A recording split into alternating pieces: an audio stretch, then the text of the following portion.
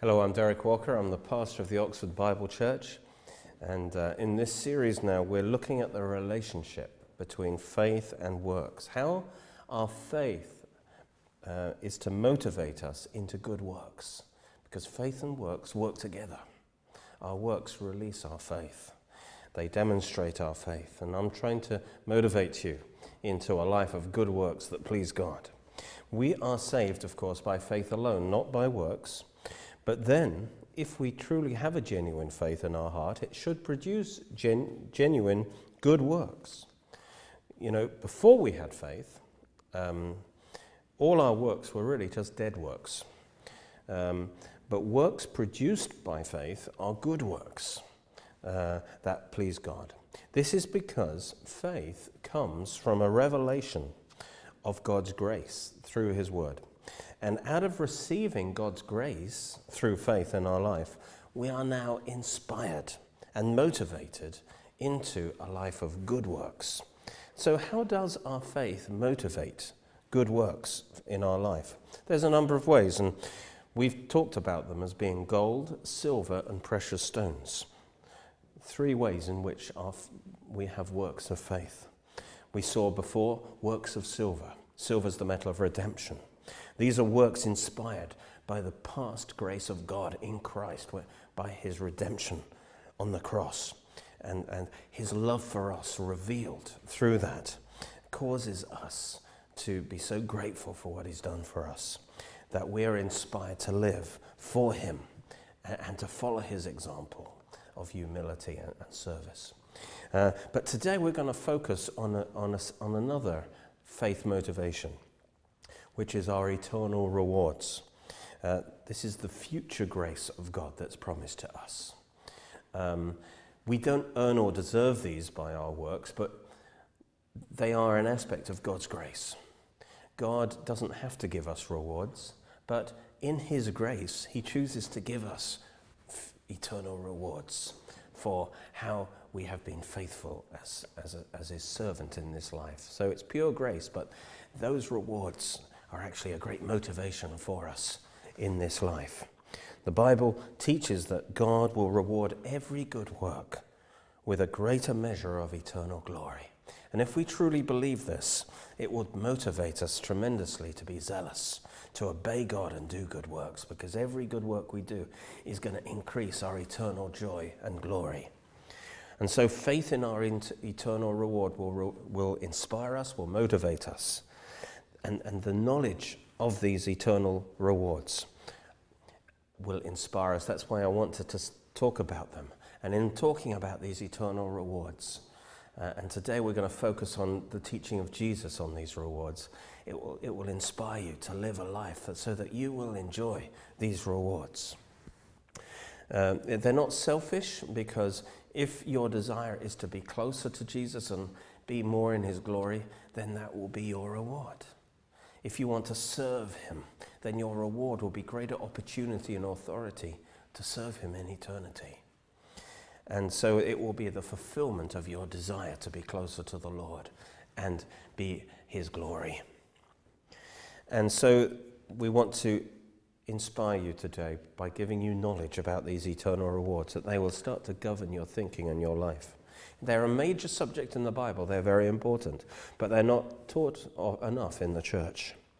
The issue here is not whether we're going to heaven or not. I'm assuming that you've accepted Jesus Christ and His salvation.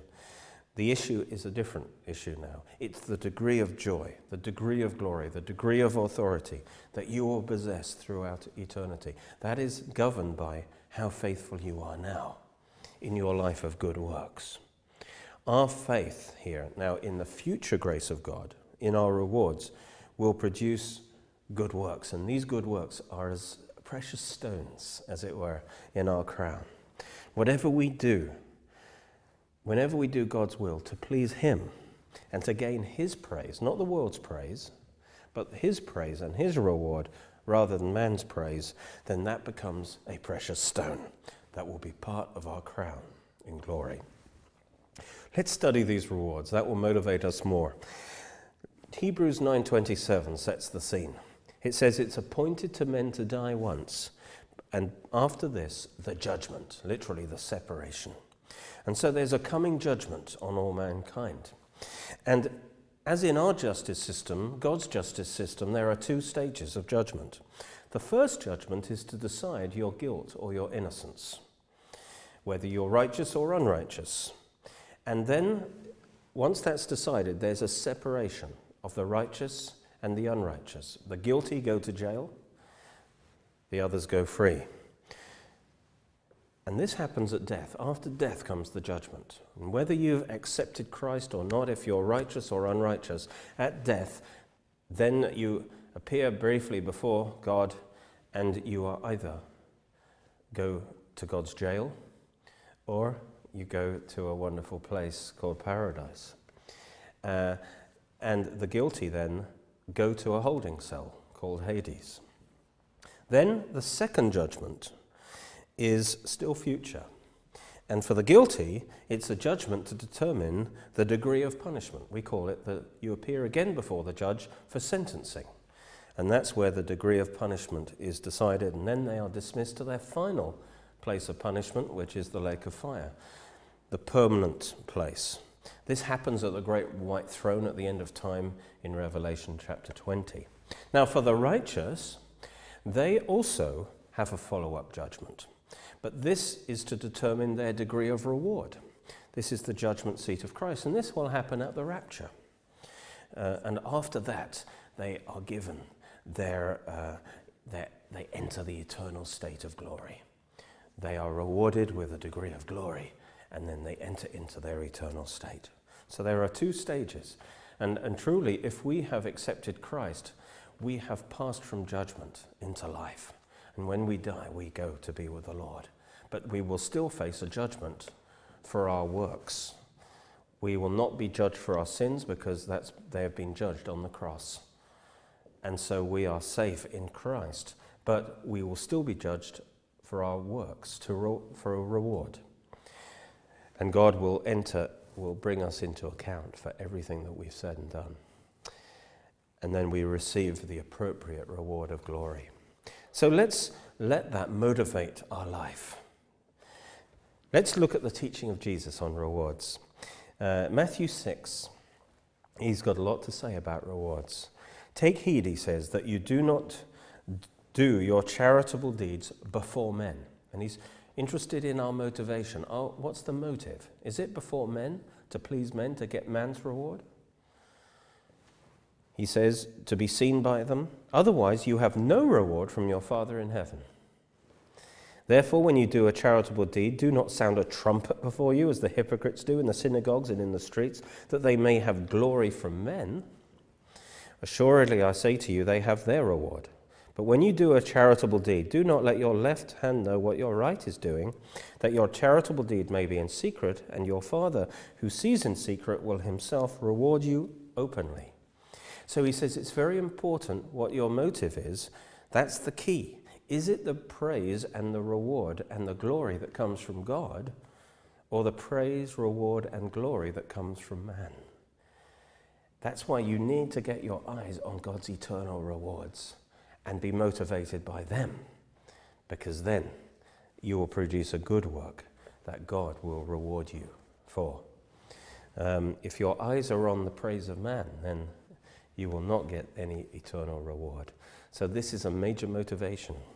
Then he goes on in verse 16, he says, moreover, when you fast, don't be like the hypocrites with the sad countenance, for they disfigure their faces, that they may appear to men to be fasting.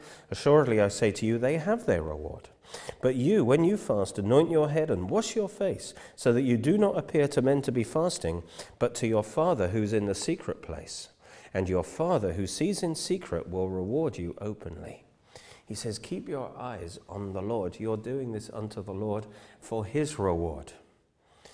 Verse 19, do not lay up for yourselves treasures on earth, where moth and rust destroy and where thieves break in and steal. But lay up for yourselves treasures in heaven. That's eternal rewards, where neither moth nor rust destroy and where thieves do not break in and steal. In other words, these rewards are eternal. They're everlasting. They don't get stolen. They don't get destroyed. They are permanent. They're eternal. For where your treasure is, there your heart will be also. That's a very important principle. He says if your treasure, if your reward that you're looking for is the heavenly reward, if that's your motivation, then your heart will be on the things of the Lord, on heavenly things. So your having the knowledge of rewards will help keep your heart on the Lord and will cause you to create good works. If your heart is motivated by heavenly reward, it will be looking to God, be looking to heaven, and it will produce good works. But if your heart seeks the earthly reward, it will produce fleshly works. Also, Jesus said in Matthew 10, he who receives a prophet in the name of a prophet shall receive a prophet's reward. So Jesus wasn't afraid to talk about rewards. And he who receives a righteous man in the name of a righteous man shall receive a righteous man's reward. And whoever gives one of these little ones only a cup of cold water in the name of a disciple, assuredly I say to you, he shall by no means lose his reward. I want you to notice that Jesus sees even the smallest acts of kindness that are done with the right motive, and he will reward. Even if you give someone a cup of cold water, he will reward that. He misses nothing. He sees everything in your life. He weighs all your works, even your words. Matthew 12 says, every idle word that men speak they'll give an account for in the day of judgment. For by your words you'll be justified, and by your words you'll be condemned. Another time, in Matthew 19, Peter said to Jesus, see, Lord, we've left all and we followed you. Therefore, what shall we have? And Jesus wasn't upset by Peter asking about his reward. This is all right. Jesus said to him, assuredly I say to you that in the regeneration, when the Son of Man sits on the throne of his glory, you who have followed me will also sit on 12 thrones, judging the 12 tribes of Israel. Part of the reward is authority. And everyone who's left houses, or brothers, or sisters, or father, or mother, or wife, or children, or lands for my name's sake shall receive 100-fold, and in the age to come inherit eternal life. That means a greater degree of eternal life. But many who are first will be last, and the last first. He's basically saying the rewards will be generous, and they will last forever, and they will be a greater degree of eternal life. Praise God. And so whatever we give up now will, for the Lord, and for his name, will actually be multiplied to us in eternal reward that will be forever. The choice we face is actually the choice of, say, if I said, look, I'll either give you £500 now, every day for the next week, but you'll get it now. Or you wait a month, and I'll give you £10,000, and that £10,000 will last forever for you. Now, we can either live for now, unto self now, and get a little bit of reward, but no future reward, or we can deny ourselves now, live for the Lord, and we will then receive, when the Lord returns, a great reward that will be far greater and will last forever. It will be infinite. Well, we'll be perfectly happy in eternity, but our capacity for joy and for the glory of God is determined by the character we develop now, by the faith we develop now, by our faithfulness now. And so you can either be like a thimbleful of joy and glory, or you can be enlarged and be filled to a far greater extent with his joy and his glory.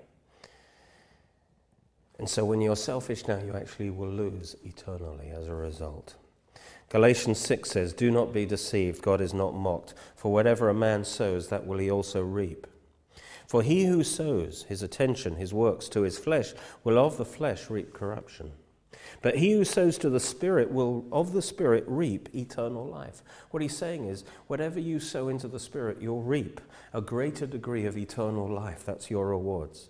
Let us not grow weary, therefore, by doing good, for in due season we will reap. In eternity we'll reap everything we've sown in this life. In this life is the time for sowing. Everything we do, we are sowing, either good or bad. And we will reap the consequences of that in eternity. In due season we'll reap if we do not lose heart. Therefore, as we have opportunity, let us do good. Let's do good works to all, especially those in the household of faith. If we're motivated by our eternal rewards, we will want to sow into our eternal future good works all the time. Praise God. The Bible says in Luke 14 that whenever we do something that's unselfish, we don't do it to get the praise of man or some selfish motivation. It says you will be blessed because they can't repay you, because man, you're not doing it for the praise of man. It says you shall be repaid at the resurrection of the just. Praise God. The time for these rewards is when we're raised from the dead. We'll stand before Jesus, and then we will be given the reward according to everything we've done. Jesus talks in Matthew 7 about the man who builds his house on the rock and the man who builds his house on the sand. And then the storm comes.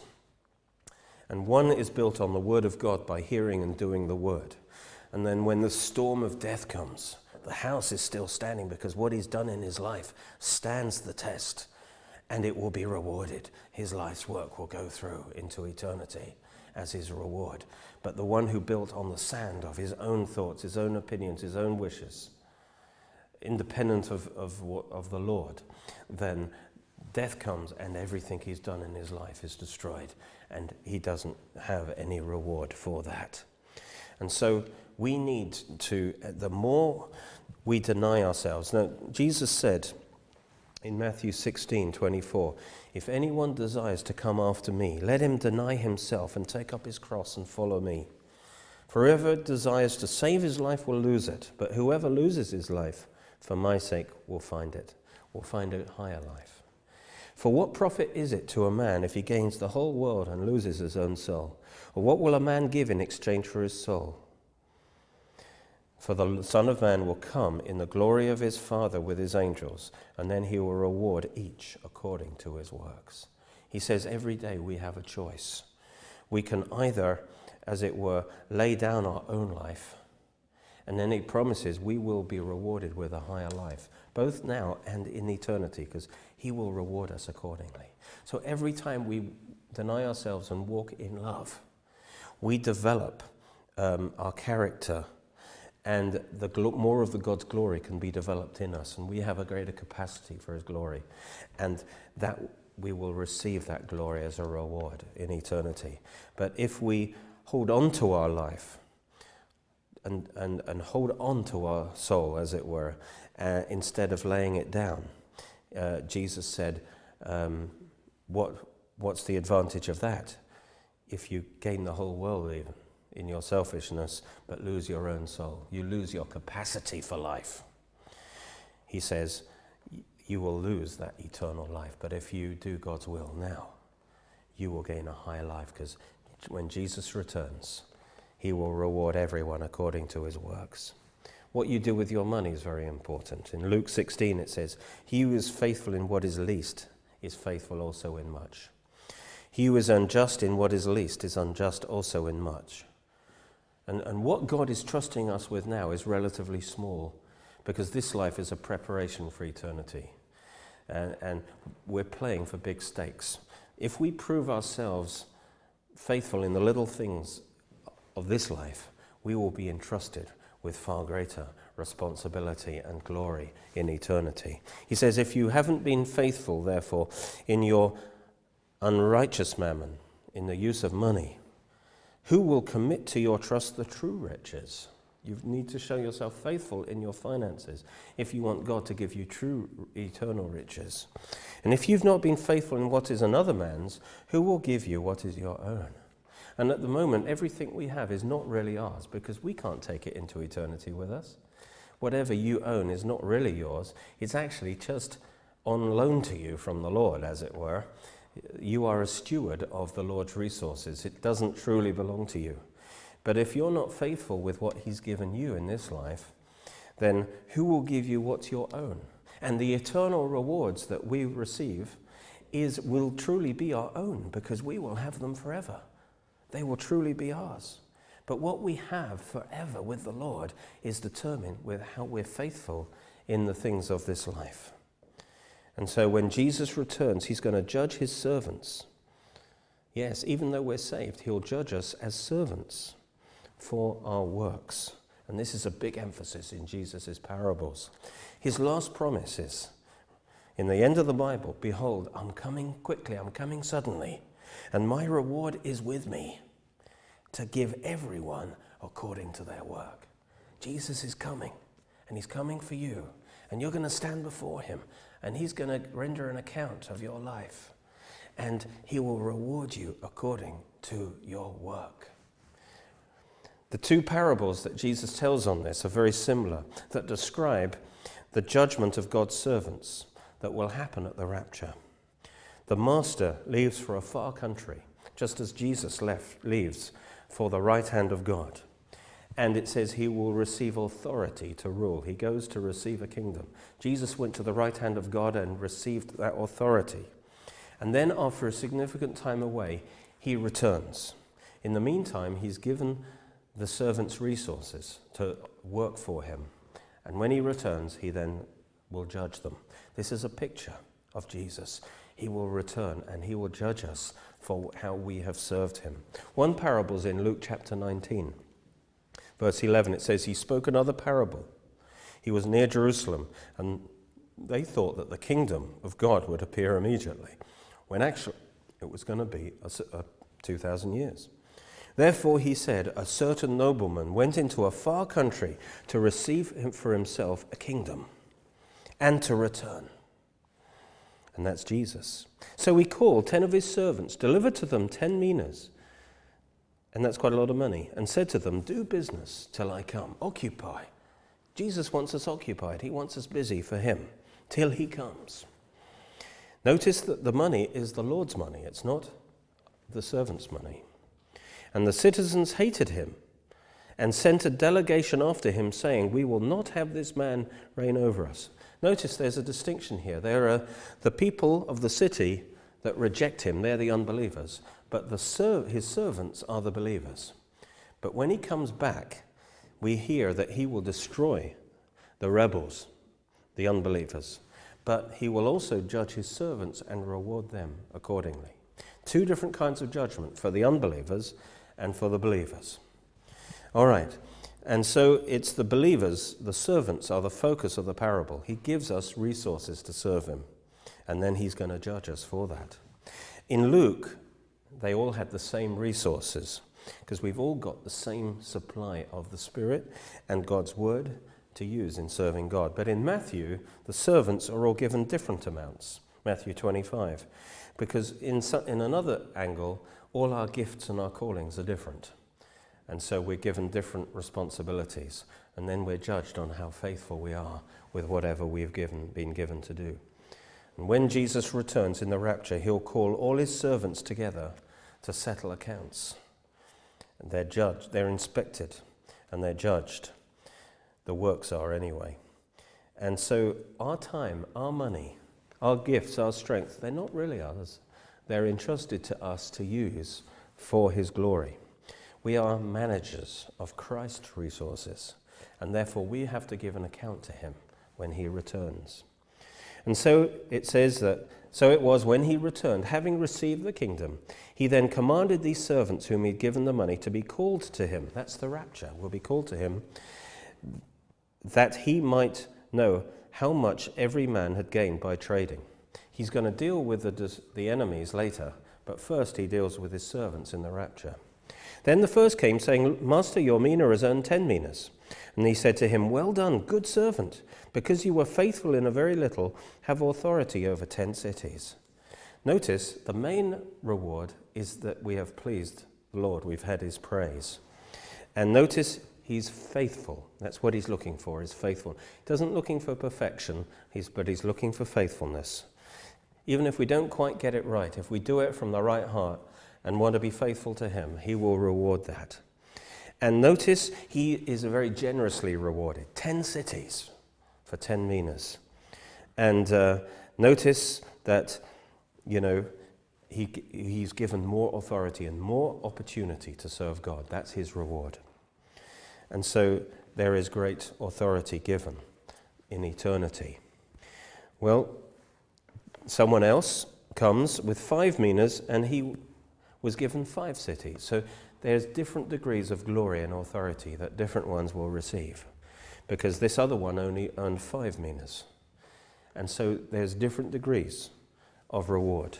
Then comes the other one who didn't do anything at all. He says, here's your mina, Lord, I put it away in a handkerchief. I feared you because you're an austere man. You collect what you did not deposit, and you reap what you did not sow. Now the problem with this man is he believed a lie about his master, that he wasn't a generous master, that he was a very mean master, and he would find any excuse not to reward him. And therefore he thought, what's the use of me doing anything? Because God isn't going to be pleased with what I do. And this servant got a real telling off, and he lost all his rewards. This is the lazy servant. God's given you something, but you're too lazy to use it. The main thing is he did not believe in God's grace, that God would be a generous and gracious rewarder, and so he was not motivated to work for him. You need to realize God's generous, God's gracious, and anything you do for him, even if you're not perfect, but you do it with the right heart, he will reward that. He is very generous. All right? And then it says, bring here those enemies of mine who did not want me to reign over them, and slay them before me. And what he's saying is, after the rapture and the servants are dealt with, then he'll turn his eyes on the enemies. And then comes the tribulation and the judgments, when he's going to deal with all the enemies of God. In the Matthew Gospel, he says, well done, good and faithful servant. Because you're faithful over a few things, I'll make you a ruler over many things. Enter into the joy of the Lord. And I want you to notice the reward is also great joy in the presence of God, closeness to God, glory with God. You see, God is a generous rewarder. Every good thing you do will be rewarded. It's an infinite reward. It will last forever. Remember, God's looking at your whole life. He's recording everything, and he will reward everything. So shape up and live with your eyes on heaven and the coming rewards.